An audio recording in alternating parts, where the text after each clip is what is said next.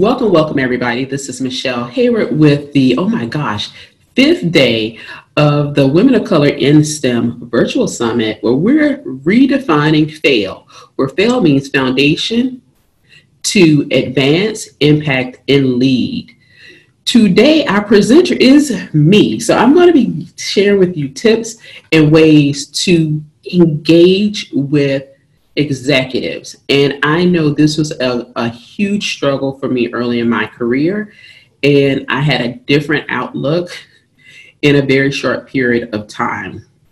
So I'm going to show you some tools that were available to me back in the early 2000s. Some of you are like, some like, girl, yeah, I remember before then. And some of you are like, I was I wasn't in college yet, but it is still very, very useful. Welcome. So first up, this is the fourth summit. I started this summit coincidentally the same year that Hidden Figures came out. So it was a great hit. Ever since then, I've done it at least once a year. 2017 was the only year I've done it twice. We will have a roundtable again tomorrow night at 10 p.m. East Coast time. We did it an hour later than on Sunday to allow for more West Coast ladies to join us. So we look forward to having you. Hopefully you'll be home. You can, rest, had dinner. Maybe you're just walking in the door. But we wanted to give an opportunity for you to be able to join us. We will do it on the webinar portion, wherein I can still bring all of you on. I can bring you on when you have questions, when you want to provide feedback, solutions, suggestions, connections. So we will do it here. It was a lot of confusion on Sunday. You live and learn. And I just have to figure out going forward how to do it. The replays will be available. Usually, I'm just going to say 11 p.m. They're usually up by 11. Just working with slow nets sometimes and slow people because I want to go have dinner. Okay. If you are a STEM professional, meaning you're a scientist, engineer, you work in technology, medicine, you are welcome to join our Facebook group. I am very, very particular about who joins the group. You must answer all 3 questions. Some of y'all are like, Michelle, I didn't. That's because I knew who you were. I'm not the only one who admits people to the group. So be sure you're answering those questions. If you know you don't qualify, you're like, well, she said I'm a C, and you have nothing to do. The community is built and created for those women. While the issues we discuss are paramount across different industries, I specifically work and serve that community in a niche. So the whole world has this issue. I can only help this man. It still is hundreds of thousands, millions. So just keep that in mind. We have 2 giveaways, and I'll be letting y'all know probably on Monday because there was an issue. And so I'm gonna have to go through and put everybody who registered and attended, or probably just attended, in for Courtney's Stoners. She's giving away gift certificates 3, and Lynn Hurdle Price is giving away 3 of her books. So if I contact you like, oh, I already have Lynn's book, and you still want it, let me know you still receive it. But I will need you to turn over or provide like mailing or email address. So just be conscientious of that I will need some personal information, and I'm going to ask you for it. Not so go ahead and send that now. I need you to type it in, so that I have proof that you typed it in, and they can just copy and paste, and not Michelle Hayward say, oh, use this, because that's part of your privacy. Then one last thing. So part of the questions that I asked in the summit, and I'm gonna tell y'all a real short story. My sister is the giveaway for Positive Hire attendees, or the face is for summit attendees. It's only for summit attendees, not for the Facebook group. I'm sorry I mixed that up, but the giveaways are only for people who have attended, not just registered, because then that about 250 may register for a session, and then 25 show up, and that way it has increased your chances of winning. Okay, so when we ask the questions, in registration, they are truly for a reason and a purpose. Number one, I asked what your wins are, and I'm going to read some shortly because we do not have the ability to do that. And every place, I will be going to a couple places next month. One for International Women's Day, another I'm a vendor, and I literally will be sharing your wins. I won't be saying your names. So if you were very, very detailed in your win and you said more than I graduated or I got a promotion, it helps show what our women who are Latina, Black, and Indigenous in STEM are doing in their wins. And I can do that for you. And that's really why I asked it. Number two, and you're going to see it on social too, on Instagram, and we're going to share those out continuously through 2020. But also what those questions help us do is create programming. So bring on speakers, provide information, trainings that I don't do in areas I'm not proficient in or comfortable in doing. Plus, I believe there is enough room in this world for other people to help other people. So I'm not the only career coach. I'm not the only social media LinkedIn person, right? There are other people, and I will gladly send you and help you find the person that's the best fit for you. So I love sharing my platform with other people. So with that, we're going to get started. And that is tomorrow we'll have Crystal Atha. She will be going over harassment in the workplace. I know it is a Friday. I know you're probably coming home from work, but try to join that because it's all about the tactics you need when you encounter those issues in the workplace. So let me go to the screen share. And as long as y'all don't count my tabs, I won't talk about you. How about that? All right, and my tabs are my workflow.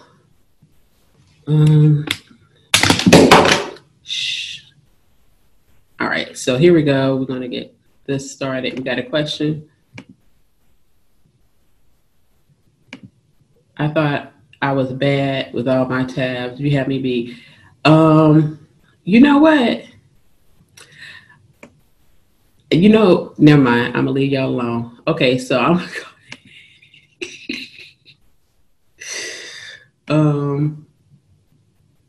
and get started with this.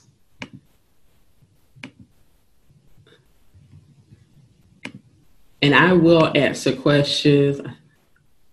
Okay, see, people got me. Hey, Angie. All right, so here we go. 5 tips to engage with executives. Some of what I'm gonna share with you, I've used actually for interviewing process, gotten a job offer using this tactic back in the early 2000s. I use some of this as well in corporate, and some of it I also use in my startup today. Okay, well, come on in. Okay, so a little about me. I'm sitting in the great state of South Carolina, actually in Columbia, South Carolina, where I was born and raised. Actually went to college here at Clemson, where I joined my first National Society of Black Engineers chapter. And while at Clemson, National Engineers Week is a big deal. And we did something every single day through our NSB chapter for National Engineers Week, which is why I generally hold this February summit on Engineers Week. I love social media, and this is when I was all over Snapchat. You won't find me on Snapchat these days, but this is back probably 2016, 2017, and I was just having fun with filters. So I do love social. So if you message me, DM me, tweet me, retweet, it really is me responding back. LinkedIn, if you send me a message, I'm the one responding back, not my assistant. I still do a lot of high touch. I worked in construction. I have my degree in civil engineering. I ended up bulk of my career in construction, building high voltage transmission lines out in a lot of places you would not want to go. But I found my true passion, and I also built a skill set that I use in my startup. So we're going to talk about really focusing on your skill set as well. And then while I was there, I came up with a business idea, but it transitioned into what is now Positive Hire. And this is where I am. And I'm one of 5 kids. So which is unusual this day and age, but quite normal when I was growing up. So the agenda tonight, what I'm going to talk about when it comes to engaging with executives is, remember, they're human to human. I want you to use your stalker skills. Yes, ladies, you get to stalk somebody, and it's okay. Do your homework, and then we're going to talk about jab, jab, and then end with right hook. And what does that mean? So any of you that know anything about social media marketing, you may be familiar with jab, jab, jab, right hook from Gary Vaynerchuk. And it's very, very similar to what he teaches. So what I mean human to human, when we often think about people in high ranking places, we see them as, oh my God, I can't make a mistake. Oh, I want to get this right. Oftentimes people are asking these people in high level places for help, or they want them to invest in something, but they see them as an opportunity, not as a person, not as somebody who gets up and goes to the bathroom when they wake up first thing in the morning, not somebody who has a good day or a bad day, not somebody who has a family or pets. So when you truly look at that white man who's an executive, first know they're human. And it's going to be a human to human interaction. And learning more about them really, really can help you. Okay, so what is that stalker skills are? So one thing I didn't have in the early 2000s, and I used something then that was called Ask a Tiger. So Clemson Tigers, and we had a network where you could look up alumni who worked at certain employers you were looking at getting a job. So I would use, that was kind of like the only type of stalker skills I could use. I would ask, like, what's the management like? And what are the benefits? But I couldn't dig in as deep as we can today with social media. So when you're looking at people on social, you can go and look at what are their community activities. You may be able to find out like what their goals are. Maybe they run marathons, they do triathlons. Maybe they do the walk for cancer because of a loved one. You may find out that they come from very humble beginnings, and maybe they don't. Maybe they were military for 20 years before going corporate. You also want to look internally as to which initiatives they run, right? What business division they're over, or business unit, what part of the budget they're responsible for. A lot of times you can get this internal if you have like Yammer, you have other internal or intranets similar to Facebook. Sometimes you can pull this data from their profile, even family information. Sometimes they share it, and it may be hey, my son graduated from Michigan State. My daughter's majoring in chemical engineering at Alabama. Has anybody, graduated from there? I know we have a few graduates, and just trying to tie into the community. So use what you have internal to your organization. That can be newsletters that go out about the organization. And if they've been with the organization for a while, there's usually an archive, and you can probably find out something about them, even sometimes if they announce new hires. So definitely delve into what they do business-wise internally, what their family and their background is. And sometimes the furthest you can go with their background, if you can't dig deep in the net, is really what college they graduated from and what their major was. And sometimes that's all you need to know. And I'm going to show you somebody that I pulled up. All right, so I'm going to pause here because we're going to actually go look at someone on LinkedIn, a LinkedIn profile. So I picked Salesforce just to pick Salesforce. It's no strategy or anything. Actually, I just searched for annual reports, and somehow Salesforce, I got led to Salesforce. I was like, that'll work. So I picked Salesforce as the company's annual report we're going to look at, and I'll tell you why we're going to look at this annual report. So let's pretend that you work for Salesforce. Your VP for your business unit is this guy named Todd Lesser. Todd is actually a second level connection to me. And he's in Falls Church, Virginia. Maybe I'm not in the same office as he is, but he's the solution engineering at Salesforce public sector. And let me tell you, I picked this dude by random, and his profile is gold. Like Tamara, thank you, Tamara. You're gonna love his profile, girl. I don't know if he paid somebody, but I'm thinking he did. But his check this out. Okay. So you see what he says he does. He's VP Solution Engineering at Salesforce Public Sector. I know this VP Solution Engineer. I'm not sure what that is. He's Salesforce and he deals something with the public sector. Okay, cool. We're going to go to this about section. So if you were in Tamara McLemore's Sunday session, y'all gonna love this.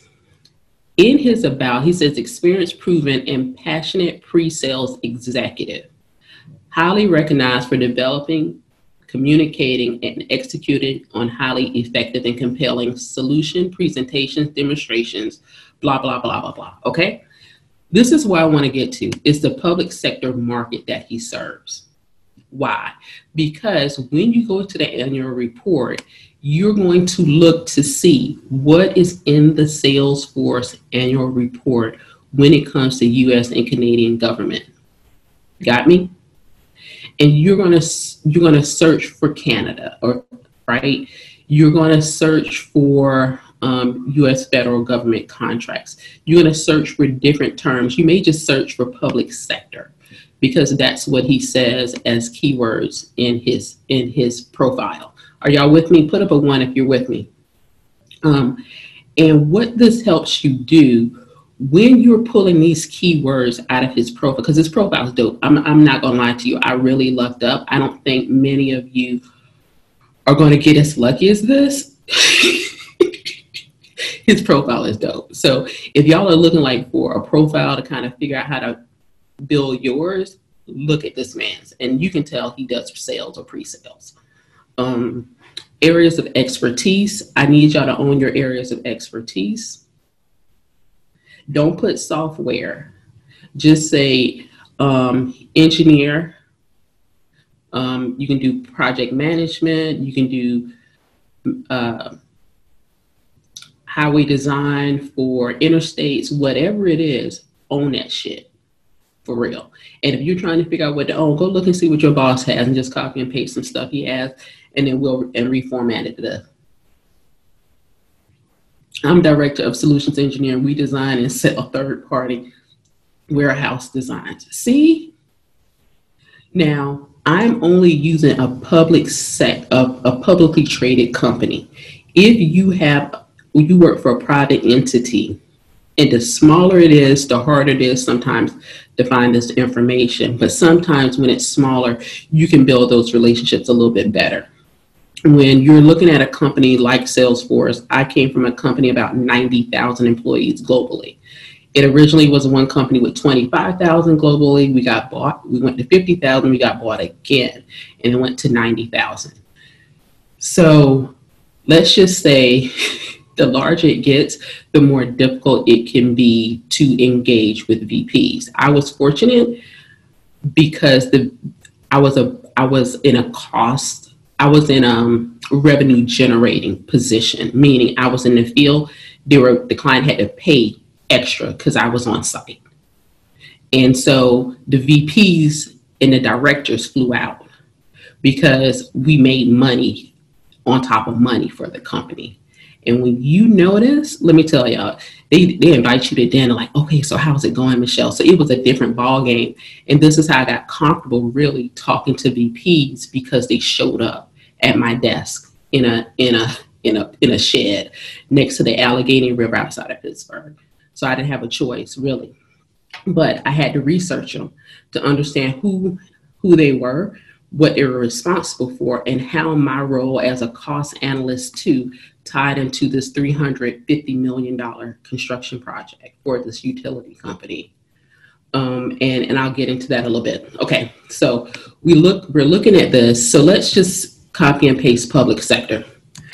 You can just Google annual reports for the company you work for. You probably can find it internally. This is all I did. This is what Salesforce looks like. This is the actual report, PDF. I didn't download it. I don't need it.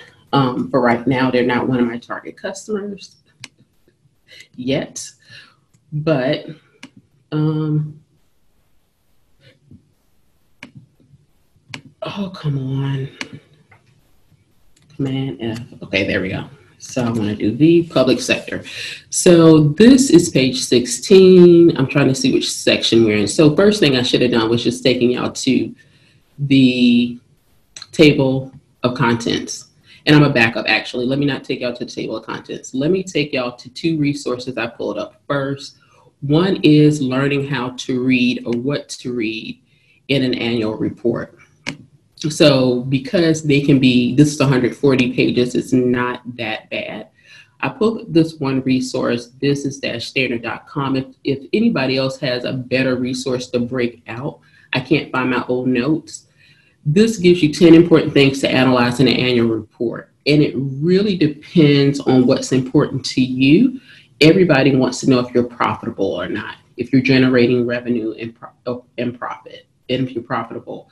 So this report gives you the sections to check out, and it says whether or not it thinks value of information is medium. It really depends on what you're looking for in the report. Director's report, management discussion and analysis. One thing you do want to look at is the SWOT analysis for the company's strengths, weakness, opportunities, and threats. We're seeing technology take over a lot of different industries, and it's very, very important that you look and see what the threats are and then what the opportunities are. And what I mean by threats, is a market shrinking for a product or a business unit you're in? Is now there a new opportunity where you can take your skill set to a different business unit, a different team, and how to position yourself on LinkedIn, even in your office, and start communicating and connecting with people in that business unit that has the best opportunity, if you want to stay with that employer or if it's a new employer. So this, to me, is one of the key areas you always want to look for, is the SWOT analysis of the company. All right. So this will give you some ideas. Also, of course, I should have Wikipedia up here. You can also go to Wikipedia and it'll break out as well. I didn't look for any YouTube videos. A couple people generally do great breakdowns, but on other stuff, didn't find one that did it on annual reports, but there probably is one. I don't know if Courtney's here. Courtney, if you have any recommendations. Financial statements, I highly agree that you do need to learn those. Courtney Stoner gave a recommendation for a book, and I can't remember the name of it, but I'll definitely share it out when we send out the follow-up email next week with different resources that I mentioned to pick up that book and understand your financial statements. Because as you grow your career, you will be responsible for not only teams, but also budgets. And it's important to understand what the corporate budget is, your profit and loss statements, your income statement, so balance sheets, so you understand that, as well as cash flow. So this will give you the breakdown for that, and I'll include the link for that. So we're going to go back to the actual annual report from Salesforce. And it says the index, I call it a table of contents, but it tells you the breakdown of everything. It won't be worded exactly as what's in the resource I gave you, which is why I did a keyword search. And so I'm going to go ahead, and it does, public sector comes in once, industry specific regulation and other requirements and standards. So you have to play around in here to look and see where certain things come. So I'm going to go to revenue. Revenue comes up 372 times. So revenue is not a good word to search for. But what they do in this report is they do highlights. And they share with you what the revenue it was for 2019. They talk about the cash flow, and they tell you whether it's up or down. So it's 26% year over year growth, and you're seeing it's up 24% for the cash flow. Cash flow is truly important. Without cash, unless you're leveraging credit, you want as much cash as possible. And Salesforce, after a 20-year-old company, is 36,000 employees. That's huge. That's a lot of growth in 20 years. So just take into account that you're seeing a growth in your cash flow has increased, but also your revenues increase. The other thing is you want to see what your debts are in your financials, but we won't look at that tonight.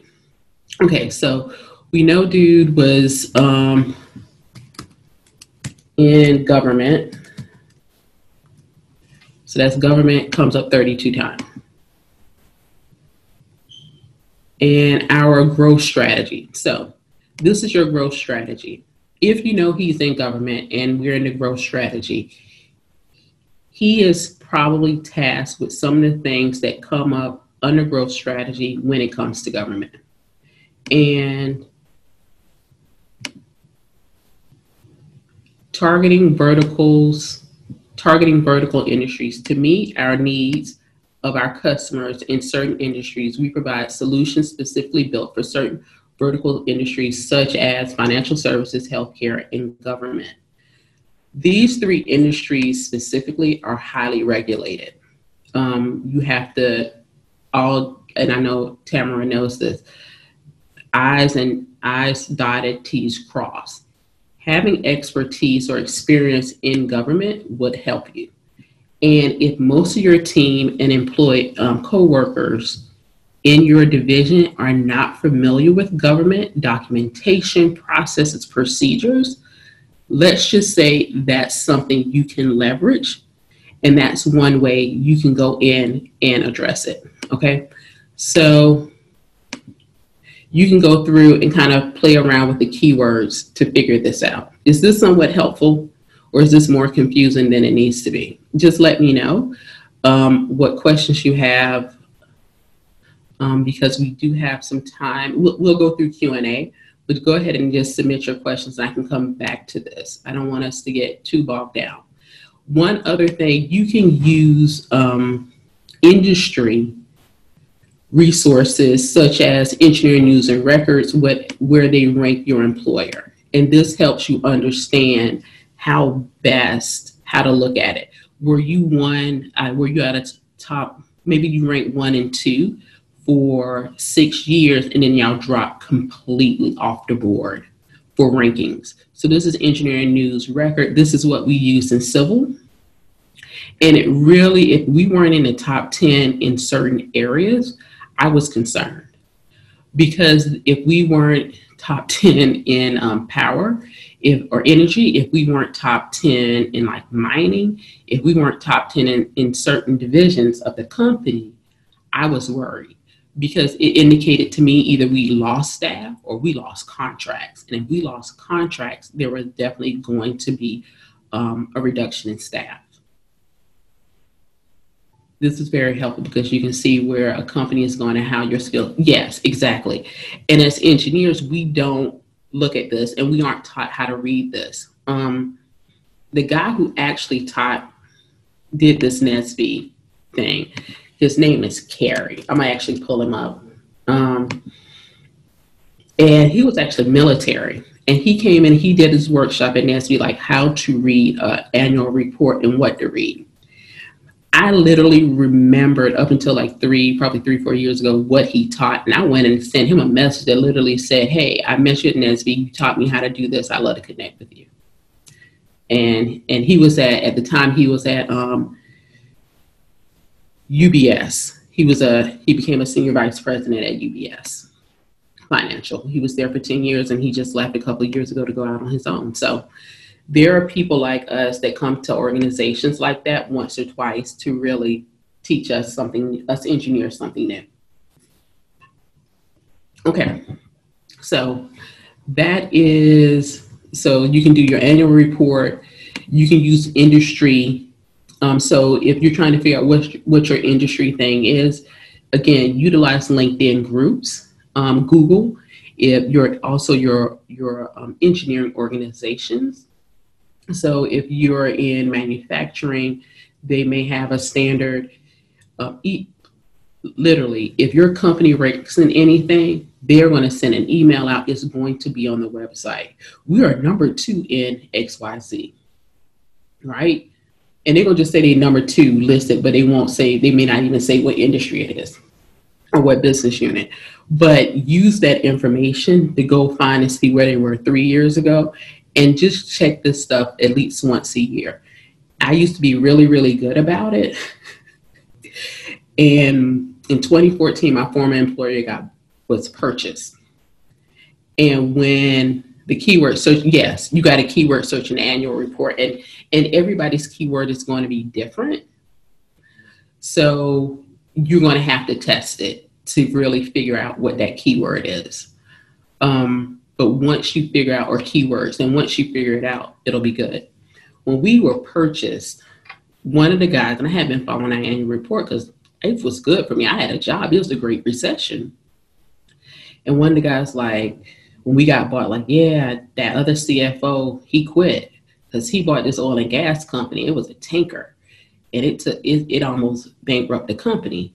And I'm like, oh, shit. So I literally go Google the article to find out about the company that bought us. The company that bought my former employer paid $6 billion for it. I was like, that's a lot of money. $4 billion was in debt. And I said, oh, shit. I need to be making an exit strategy. And that was 2014 because I knew it was coming. I knew it was going to be a lot of changes for them to recoup $4 billion as soon as possible, because the CEO of the new company had an accounting background. He didn't give a shit or care how we did engineering. He knew how to count. He knew how to make money. So, okay, we got a question. If I can get it open. Okay. And I cannot share. It won't open for me. So I'll come back to your question. Okay. So let's get back to the deck. So that's Transformers Activate. Like, you literally take that into action. Now, do your homework. The homework part of this, you may think, well, Michelle, that was the homework. That wasn't the homework. Now that you know what your VPs or that director, whoever that executive you're trying to connect with, that VP, executive VP, maybe it's the CTO, the CIO, you know what their initiatives are. Now I want you to go back, know your role's impact. How does your role impact or influence the company? What is its significance to the company? How does it impact your employer by team, department, division, and globally? Oftentimes we think what we do is small and insignificant. It can be if that's what we believe. But if you like mediocre Matt and you say, oh, I'm the shit and what I do, this company will live and die by, you have a different viewpoint. So let's say you are a software engineering manager and the software that you create is to take transactions at point of sale at airports. And you're like, well, we just make sure there are no fraudulent transactions. But what if your software also identifies when there could be another attack via airlines? What if it can identify and red flag when there are people that have been kidnapped or transporting children or women? So you may think on a very granular level the impact of what your role does, but it could be much larger. Now, know your impact. That's your role's impact. And know your impact outside of your education, your job title. What is your skill set? This differentiates you from others in your industry, organization, and team. Now, I know she's on here. So Karen, y'all don't know Karen. Karen's down the street. She's just down I-26. And she literally shared with us, and I forgot to read these again. She shared about how she tore apart, was it a database, and rebuilt it, and nobody on her team was willing to take that risk. And the ability to do that, the ability to take that risk and be like, oh my God, how did you do that? Look at what that skill set takes. What is that skill set pre-planning? Is it organization? Is it identify the tools? Is it identifying the team to build out when it comes to intricate steps and processes, right? So what is that skill set you also have? Maybe it's how to plan out a new product line from beginning to end, meaning supply chain sourcing, designing, laying out the equipment, testing the equipment to manufacturing, and you can do it in 6 to 8 months as opposed to 16 to 18 months. What is that skill set that you have? I want you to focus on that. And if you can't figure that out, this is one of the books I showed. Can't think of the name of it right now, but this is one of the exercises in it. Email people and ask them what you do well. People that you know will be honest with you. You don't have to like them. They don't have to like you, but you know they will provide honest feedback on what you do well. Because too oftentimes our gifts are wrapped up and are innate to us, and we don't understand what we're really good at. All right. Then thirdly, know how to talk the language. So if you join Courtney Stoner was using some language, and I was like, what is that? EVP, also executive vice presidents. Okay. And she had M&As, mergers and acquisitions. So what's the language that they talk at that level? But you also have a language that you talk internal to your company. And I remember working for a company way back when they actually had a booklet, like the little mini Bibles, right? That you could stick in your pocket of all the vernacular they could use in that organization. My first career coach had me do the peer exercise goal. Yeah. When you ask people what you do well, like, really, y'all can't do, like, no, that's why we always come to you. If you're really afraid to do that exercise, go back through emails and see what people are consistently asking you to do. Not like order the lunch, but really asking you to do. Hey, we're going to be in this meeting with such and such. Can you come? They want you to come because stuff effed up, and you're going to sit there and you can figure out how to un-F it up, and you know who's who to pull it together. Other people don't know how to do that. Maybe it's actually convincing people to do the work is a skill set that you have, so you can negotiate well with people. But truly ask people. Okay, so speaking the language is truly important as well. All right, so what is jab, jab, jab? It is not hitting somebody. It's about giving before you ask. How many of you get asked, hey, can you get me a job? Can you get me a hookup where you work? Hey, can you do X, Y, and Z for me?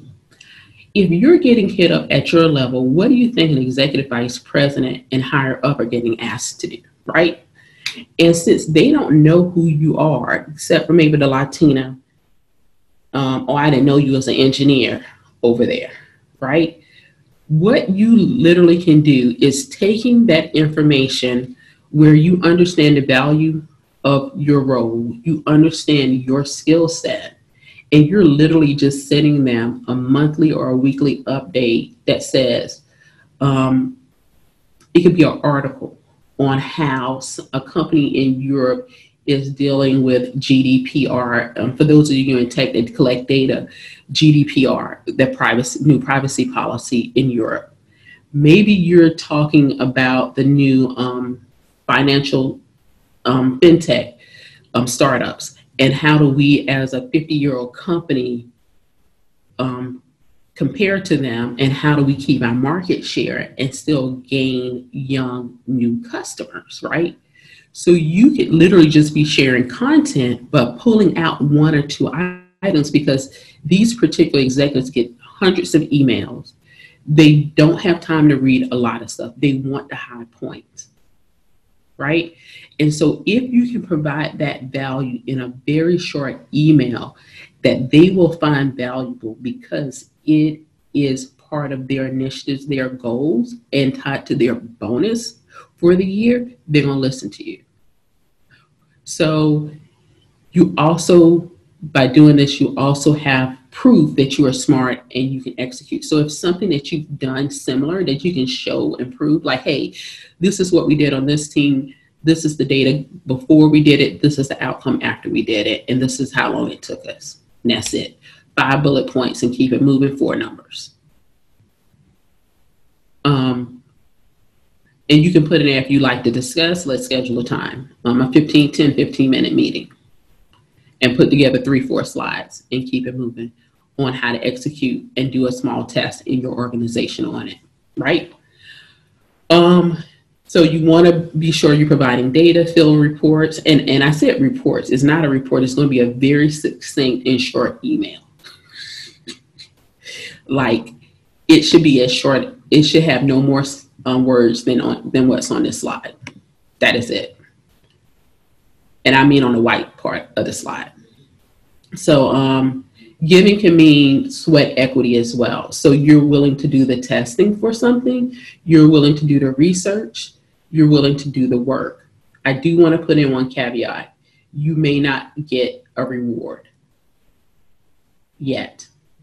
So they may take the idea as theirs, but I want you to position it as though you're the thought leader and you can execute on this. They may pull in one of their friends to lead this. Okay, just let them do the work. Like, I don't know nothing. And try to figure out how to work that culture. So it really comes back to understanding your culture in that organization. Okay. Now, what is the right hook? That is your ask. Jab, jab, jab is the give.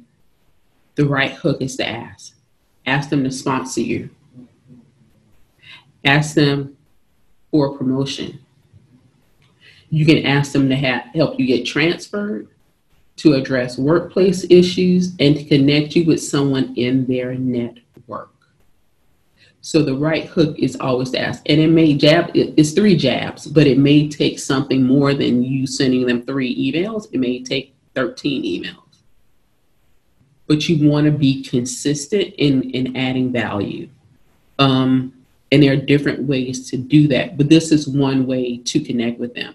And by having this information ahead of time, when you meet them in meetings, you know a bit about their background, you know a bit about their family, you know about their goals, and you know about their initiatives for the company.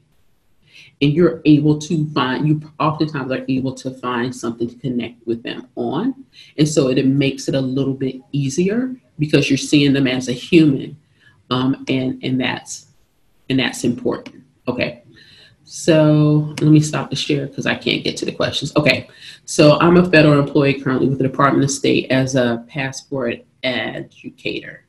I just graduated from a web development bootcamp, wondering what titles in tech I can easily transition into. So are you looking for federal jobs, or are you looking for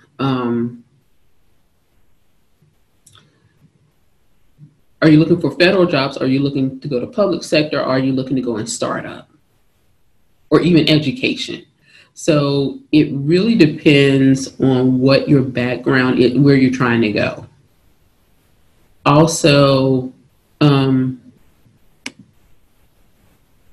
you're looking into private. If you're looking into private, what skill set do you have from the passport? So I don't know what that passport educator does.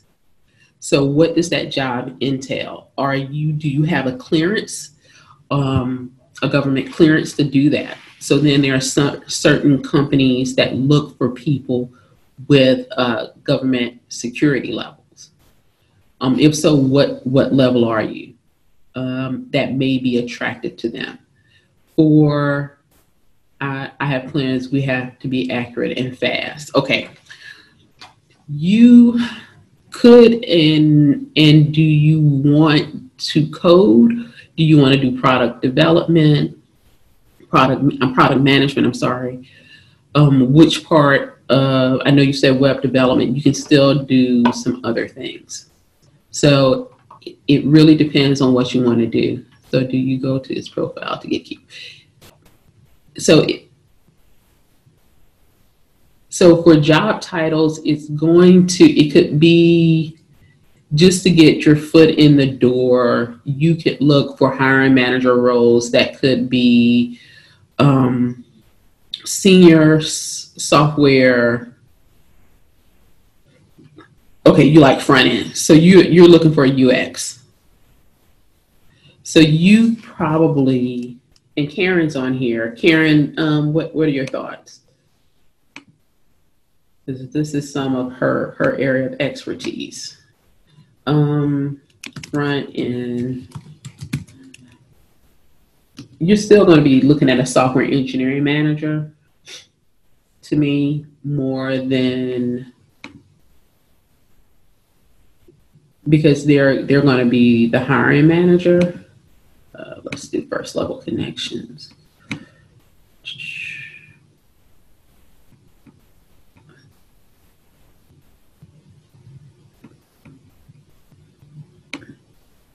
So maybe a project manager. Can you repeat? Yeah, so she is looking to get into web development and wants to do front end and with a creative background. She just finished web development boot camp and has experience working at the Department of State as a passport educator. So she's trying to figure out on LinkedIn what job titles to search for to find the right hiring manager. I also had trouble quantifying my impact. I built a data warehouse that ended up providing reports. Oh yeah, I love that question. Okay. So Karen, I'm thinking software engineering manager. It could, depending if it's a larger company, sometimes CTO, lead developer, yeah. CIO, Chief Information Officer. Chief CIO meaning Chief Information Officer, CTO, Chief Technology Officer, lead developer, software engineering manager. I tell you the trick. Start at the top, because you know what happens at the top. They're gonna send it down. If you start at the bottom, it don't go anyplace. The harder part with LinkedIn, though, if you're trying to connect with people at the CIO, CTO, at any of the C-suites, they are very, very difficult to reach on LinkedIn. They usually aren't on social. They just have somebody managing their profile. So sometimes I go for the VP level, and they still will filter down, or they'll be the direct person for me to work for.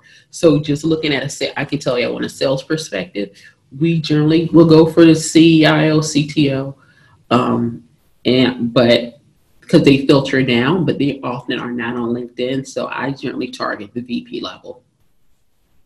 And that's been more beneficial for me. Okay. I hope that helps. Yes, you can find a recruiter at that company too, as well. And they'll love it, actually. So just position yourself so that you don't come in as entry level, because you already have experience.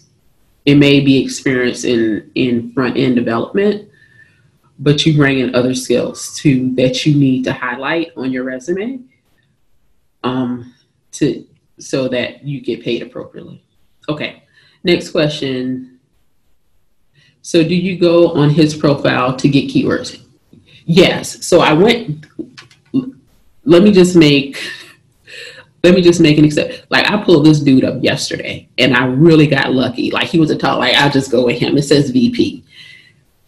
You can go to his profile on LinkedIn and pull keywords.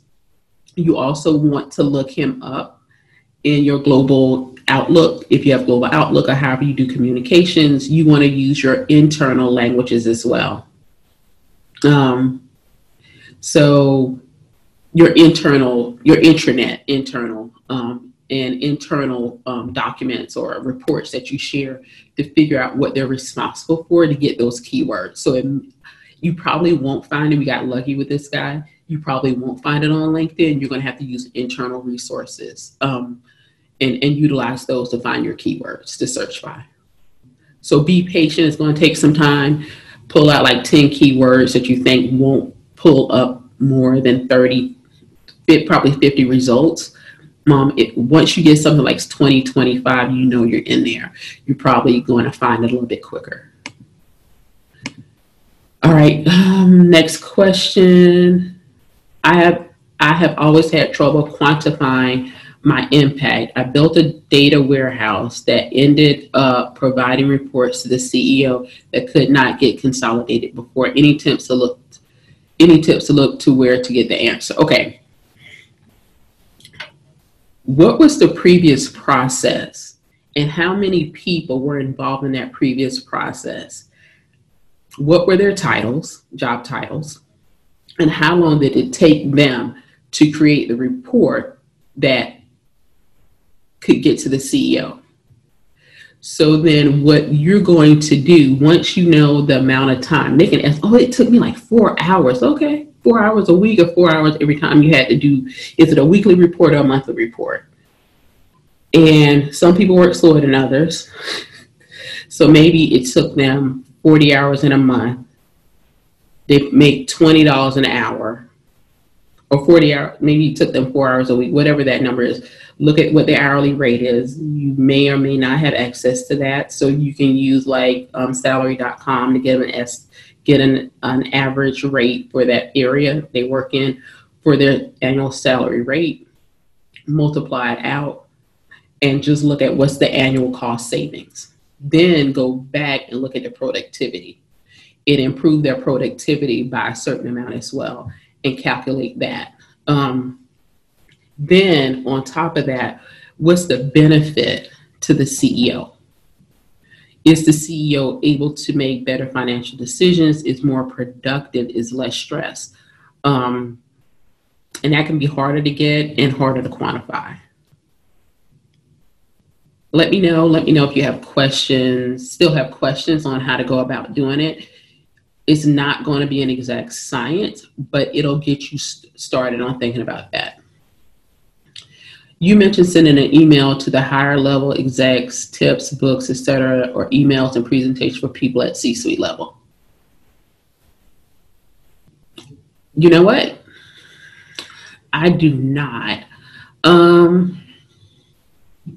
I really formatted mine by what other people were doing. Like somebody would ask me, hey, I'm gonna be out on vacation. I need you to send this out for me. So I literally did nothing with more than 5 bullet points. Having a number and the key internal words were important. So I knew our key internal words were safety, cash flow,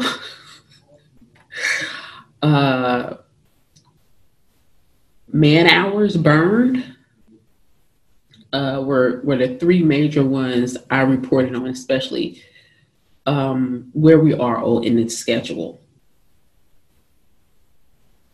Yes. So think about what language and keywords they focus on.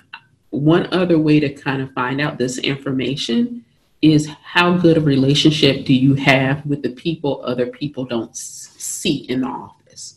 And that's going to be your administrative staff. That is also going to be your janitors. And that's also going to be your maintenance people. And people think I'm crazy for this. Have you ever had a pet or a toddler go through your trash and pull out stuff like, oh shoot, I didn't mean to throw that away? When you have people that nobody pays attention to, not necessarily disrespect them, but they don't pay attention to them, directly disrespect them. They see things and they will share things with you if you have a relationship with them and they respect you.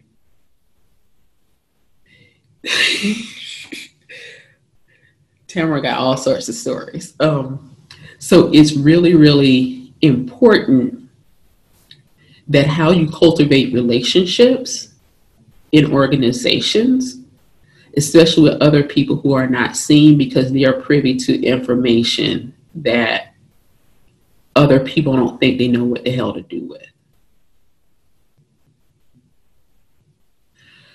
And I'm not saying use people, but I learned very early when I made this comment to my mother.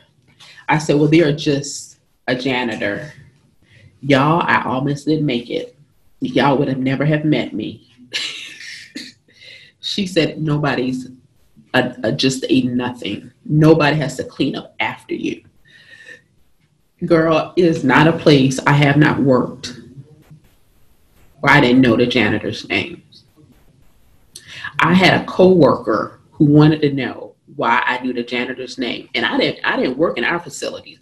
This was in a client's facility. Her name's Maria. She sold Avon. The two maintenance guys, one nickname, we nicknamed him Snoop. He had the ponytails like somebody, I can't remember the other guy's name. It's going to come to me.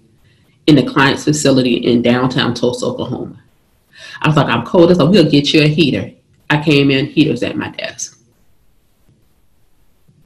Yeah, they also see and hear. Exactly. So be conscientious, because let me tell you, they're the first ones to know when a layoff coming.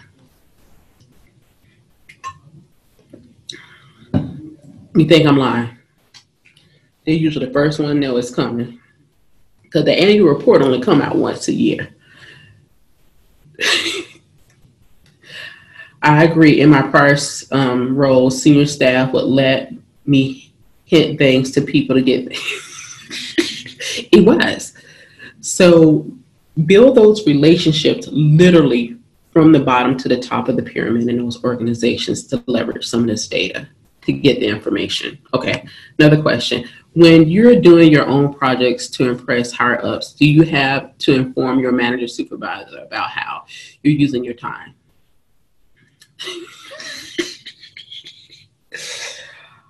Okay, I meant to make this caveat a little bit earlier. Michelle Haywood, a little bit different. I was the one that had a manager talk trash to me in my 20s. And I said, look, I keep boxes at my desk. When I get tired of this space, I'll pack up and leave. And he was like, nah, I'm just playing. And he was the one that got me 2 raises in 1 year. So let me make a caveat. I also worked in what I call the gray. And my friends and some of the people that went to college with me know this. So what's in the gray? These are the written rules. So you do this, it's the correct way. You do this, it's the wrong, right? So this is the white, this is the black. I work right here. I mesh them together. We call it, don't ask for permission, ask for forgiveness. I call it working in the gray. And figure out how to do those projects that align, number one, to your performance plan. So if you are doing projects, oh, well, we're going to do this, like, okay, that sounds great. It's part of your performance plan. So some things that you want to do right now in January, go ahead and plan it out piece by piece. Become October, November, or whenever, September, when you have to put together your performance plan and you're going to go through your performance review, put that in there because you already got plans. Because your research on this executive may not take a day. It literally could take 3-4 months because life happens, stuff goes on. And so I make it seem like it's simple, like you can pull the annual report. Y'all be like, oh my God, I'm so frustrated. I got a headache. Why did I listen to her? And then you're looking at other people getting promotion. We're like, you know what, let me get back to hell in this because it's June and come January next year, I cannot be in the same place. So it's going to take you a little while. So write it up in your performance plan. If you can't get it into your performance plan, Go to other teams and departments. Some organizations actually like for their employees to do projects. If you're working on something, let's say it's for a volunteer organization that your company partners with, and they actually cover your work hours to go work on stuff. I use it. If you get access to interns, like, yeah, I'll train the interns. Hell, have interns work on it. Just look over the work. Just guide them, mentor them. It's so many different ways to leverage this. I love eager engineers, and I tell you why. I would teach a couple of my engineers so well. They got jobs before I did. I was trying to leave, and they was like, I thought you was gonna be mad. I'm like, nah, I'm jealous. Like, literally, I would be looking at their LinkedIn like, yo, Thomas, you're not this, you this. Change to this word, add this dollar amount, because you're on a $1.3 billion construction project. He said, but isn't I said, they don't know. It just put $1.3 billion transmission distribution project. Then when you go interview, then tell them you help manage $250 million of it. They don't need to know that till they interview you. Don't y'all know this structural engineer worked in transmission distribution for a year and a half, 2 years. He was going to stay with the company. He was commuting like an hour from Philly to New Jersey, central New Jersey. He asked to get trained on transmission distribution. He's a structural engineer. That's what he did. They were bringing training into the New Jersey office on transmission distribution. He asked to be included in the training. His boss told him no. He was the only structural engineer on his team in that group that was on a transmission and distribution project, and they refused to train him.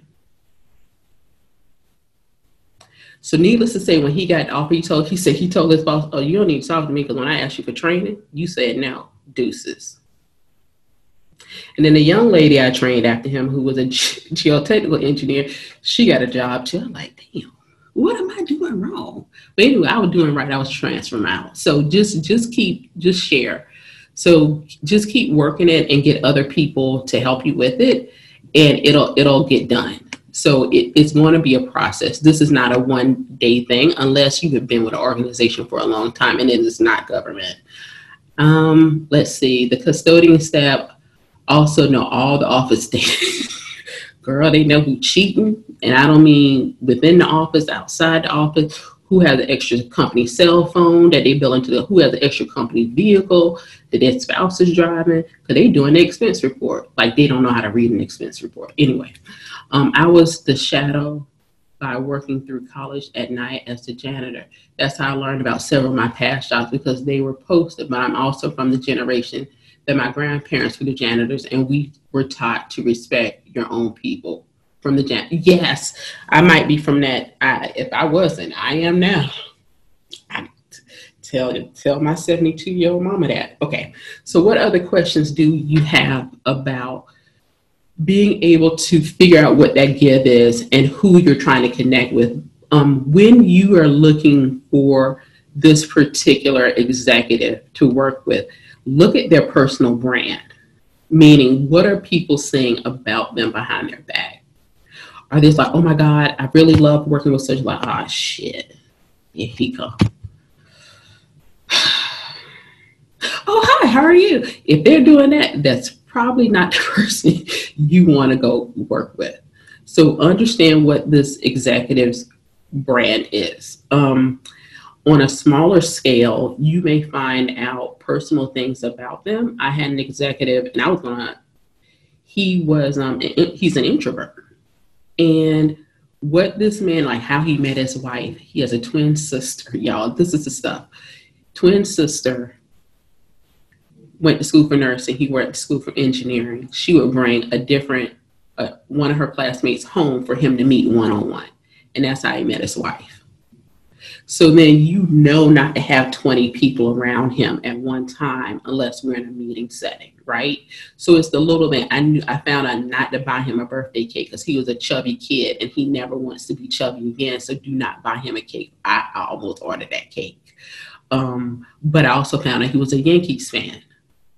So there are certain things that you find out about people that you can then leverage in and do as far as a birthday card, a trinket, just small stuff, and you personally drop it off to them.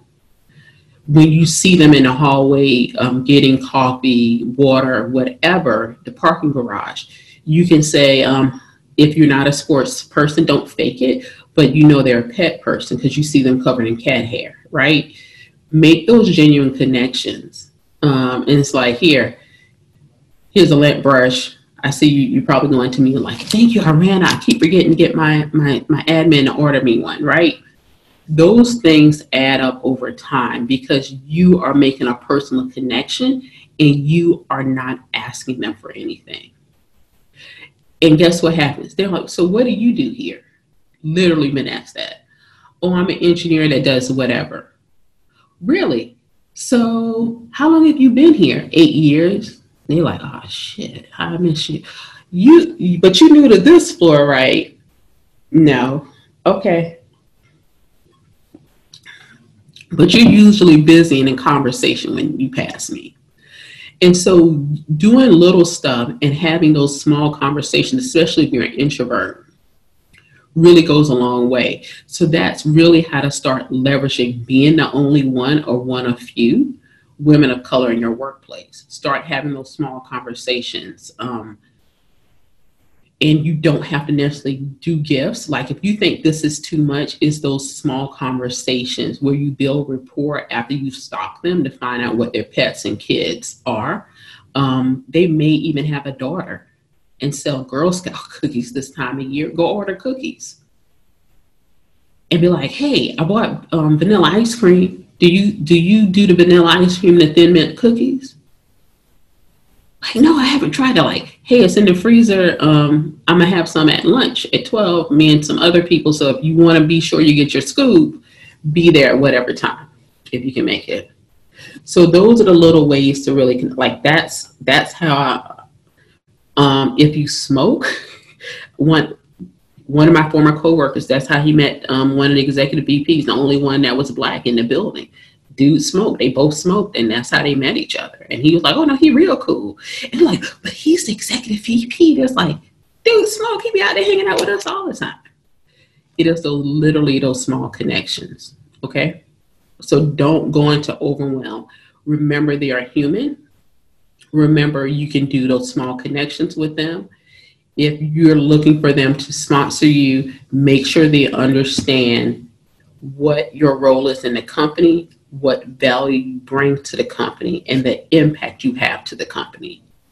And you have to be able to convey that in the company language that they understand. Okay? Any last questions? If not, I hope this was helpful. One last thing I want to tell you. I know some of you are looking for jobs. Seems like private is more extroverted. I don't know. I thought private was more introverted because I just talk to them anywhere. But if you're looking for a job, like literally this, I got a job offer like more than 15 years ago. I knew this company's mission and vision statement. And when I say the look, they're like, oh, for real? They went and reached over by the door on a table like, oh my God, this is this. I had a job offer the next week. I didn't take it. I went to work for my former employer because that salary was not hidden. And it really, really, by knowing the vision and the mission statement of the company and how I aligned to it, was huge. Where do you want us to send our accomplishments? You can just email it to info@positivehire.co. How do you find out the hourly rates for consultants? So it's going to vary by industry. I'm I'm going to tell you probably in the industry you're in, or the industry you want to go and be a consultant. Do you have any friends that work with consultants? They're not a consultant that will disclose their rates. I would start there. And I wouldn't price lower. I would price at or above. If that isn't helpful, I was thinking isn't there a government site? Didn't somebody share with me a website? I think it was Crystal.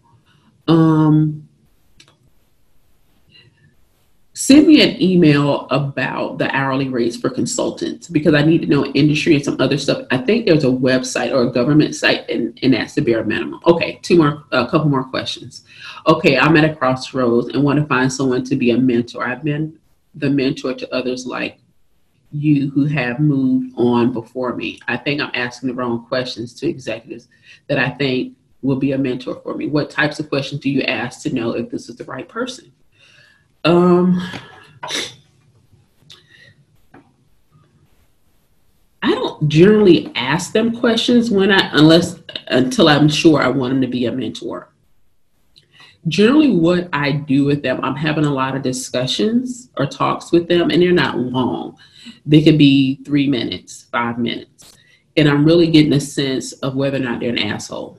Whether they're giving a lot to the company, I'm trying to give less.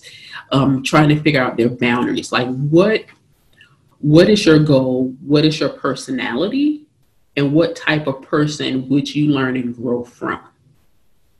Because it's truly important that you understand what type of person you can work with, and then look at, is this person a good mentor? And the mentor you're selecting is or has been where you're trying to go.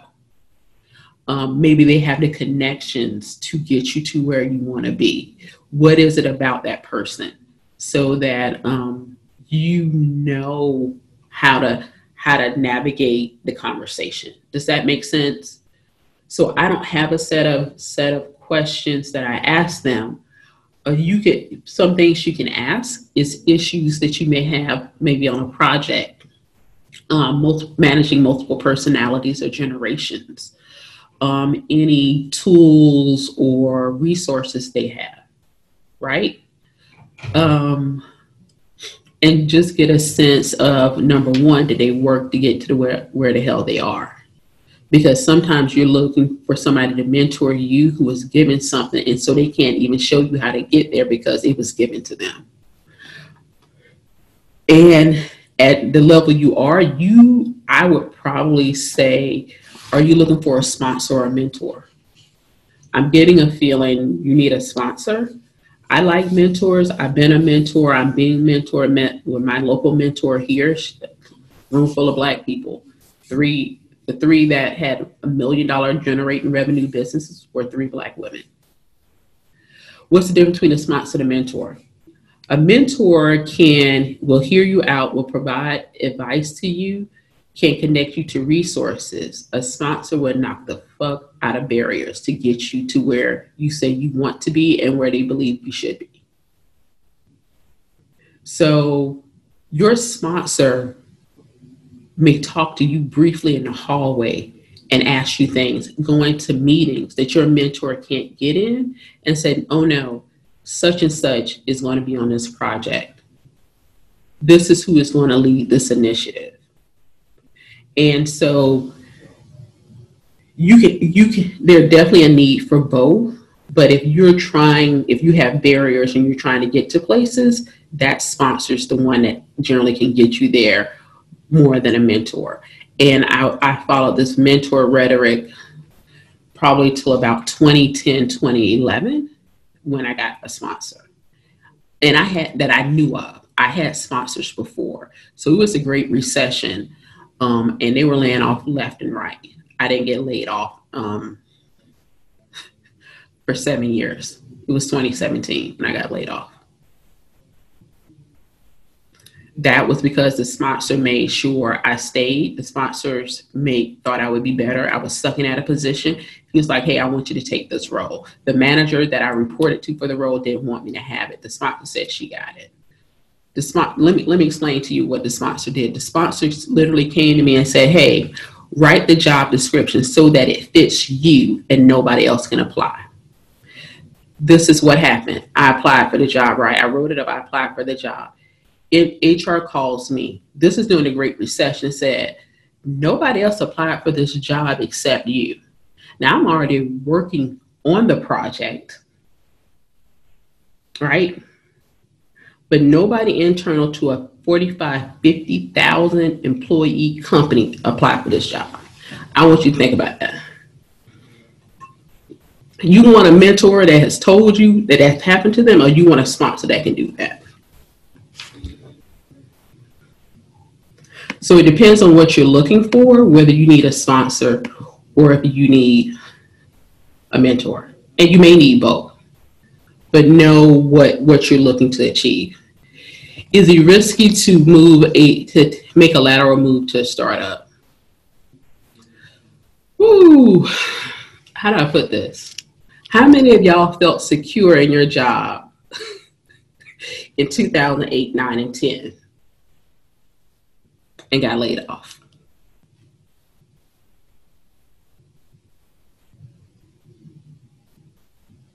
You're very welcome. You're very, very welcome.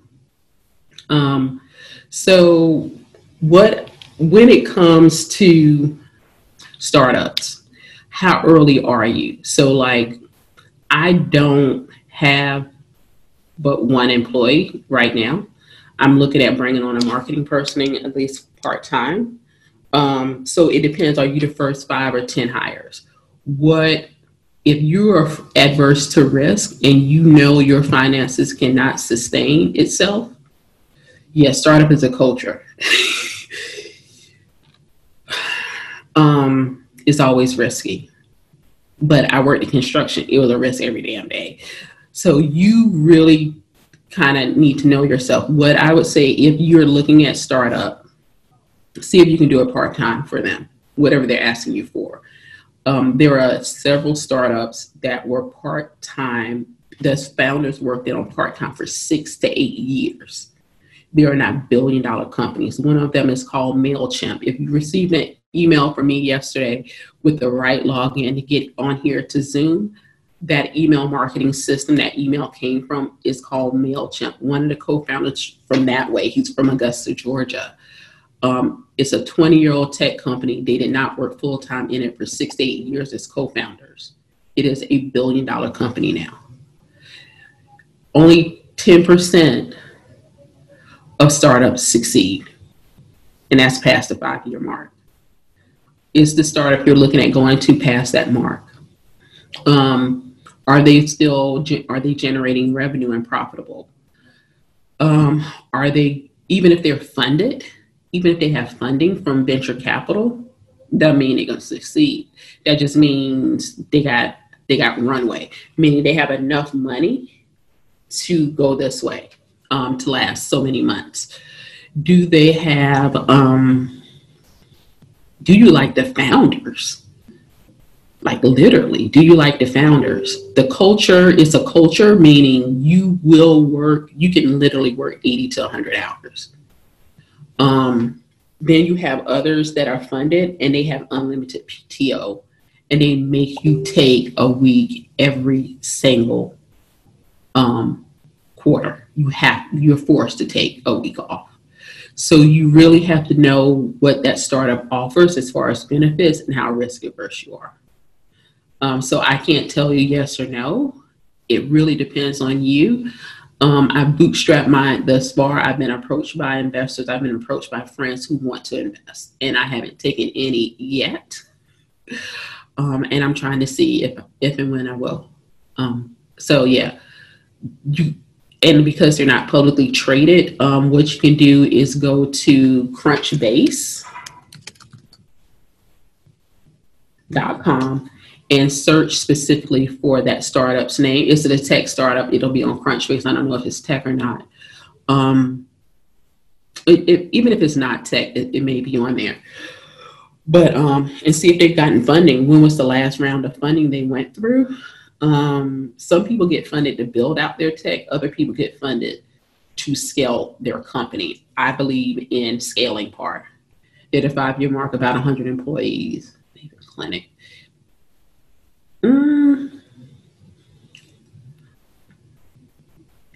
Healthcare can be difficult.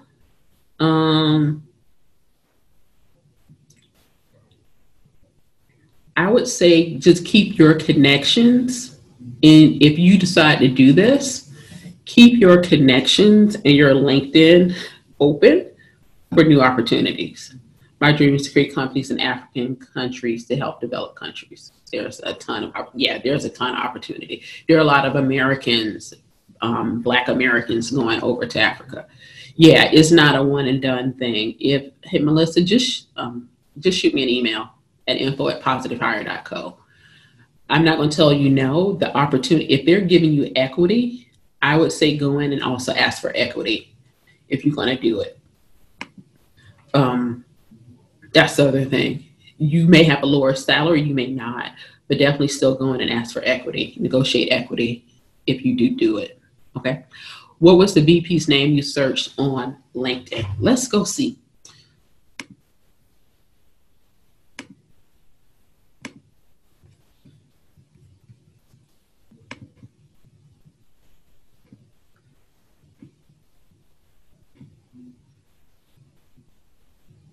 Okay, well, that went good.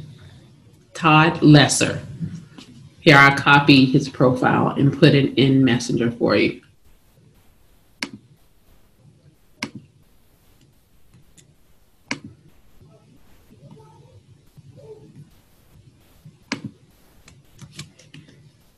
All right. And okay, sounds like I need a sponsor and accountability partner. Okay. I think that is all the questions for tonight. Can Melissa and I connect? Hey, you sent that to Hill, you sent me just to the panelists. Share that to panelists and attendees so she can see it. If Melissa is here, you have a message coming from Hill. So one last thing before y'all get off of here, I should have had y'all do it early. I'm gonna wrap up with this. Be sure to drop in your LinkedIn profiles, links, and I am going to celebrate and go out with your accomplishments for tonight. So being publicly, one lady has written in, being publicly recognized for a win on a project that came in under budget and resulted in a big bonus for me and my team. That's right. I'm talking about that money, honey. Make that money, honey. Okay. Another one, advancement to current position based on past successes. Yes. Hello. Okay. I've been very successful with bringing on our employee brand to new levels since joining. Yes, y'all keep killing it. Becoming a senior engineer. Woo. That's what y'all are doing this. I interned at Google last summer after my first year in college. What? And y'all don't tell people this? I'm like, what? Okay, but I'm gonna let the world know. Becoming a published author on a paper. We're going to be talking about white papers and y'all publishing white papers for your industry. Yes, I'm loving this. Y'all don't know how much fun I'm having right now. A year ago, I didn't think I'd apply to a security privacy roles. Now I'm interviewing for them. Yes, y'all. Whew. Energy savings of over $2 million at Boone County School District over 3 years. Who's saving taxpayers some money? We appreciate you, my sister. Yes. Save us some dollars. Holla. Okay. Received a proclamation from the mayor of Columbia, South Carolina, as well as the governor of the state of South Carolina. Yes, my people, that's hometown. I got to see later who that is. Because I'm not looking at email addresses. I'm only looking at the accomplishments, because we all win. Doing a workshop at the Grace Hopper Conference. Okay, I'm extra excited. But those are some of the wins. I'm gonna give y'all a couple more minutes to copy and paste or click on all the links so you have as many tabs as I do in your browser to start connecting with other ladies. As Tamara said, be sure to include a message when you go to connect with them so they know. Working on revamping and just asked to teach a workshop for proposal writing. Yes, that's the one I'm talking about. See, snaps to all. Yes, they do rock, right? And so this is why I asked you. And let me tell you, my sister would not even register for my summit, y'all. She was like, you was asking too many questions. I said, I only asked 3 questions. She said, you asked 4. By the time I was going to answer all of them, the webinar was going to be over. I looked at her, y'all. So it's another reason to ask those questions. A barrier to entry.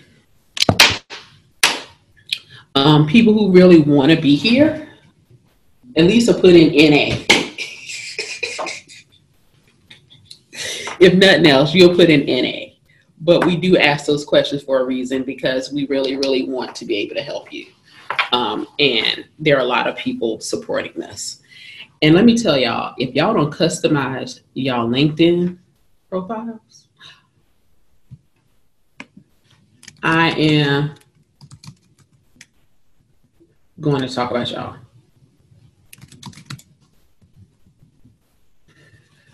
So everybody, thank you so much for joining. I hope these tips helped or will help you to engage with executives in your organization. Tomorrow we will have Crystal Atha, who will be talking about workplace harassment. So definitely come get the tactics and tools you can use in the workplace when it comes to harassment. See you then.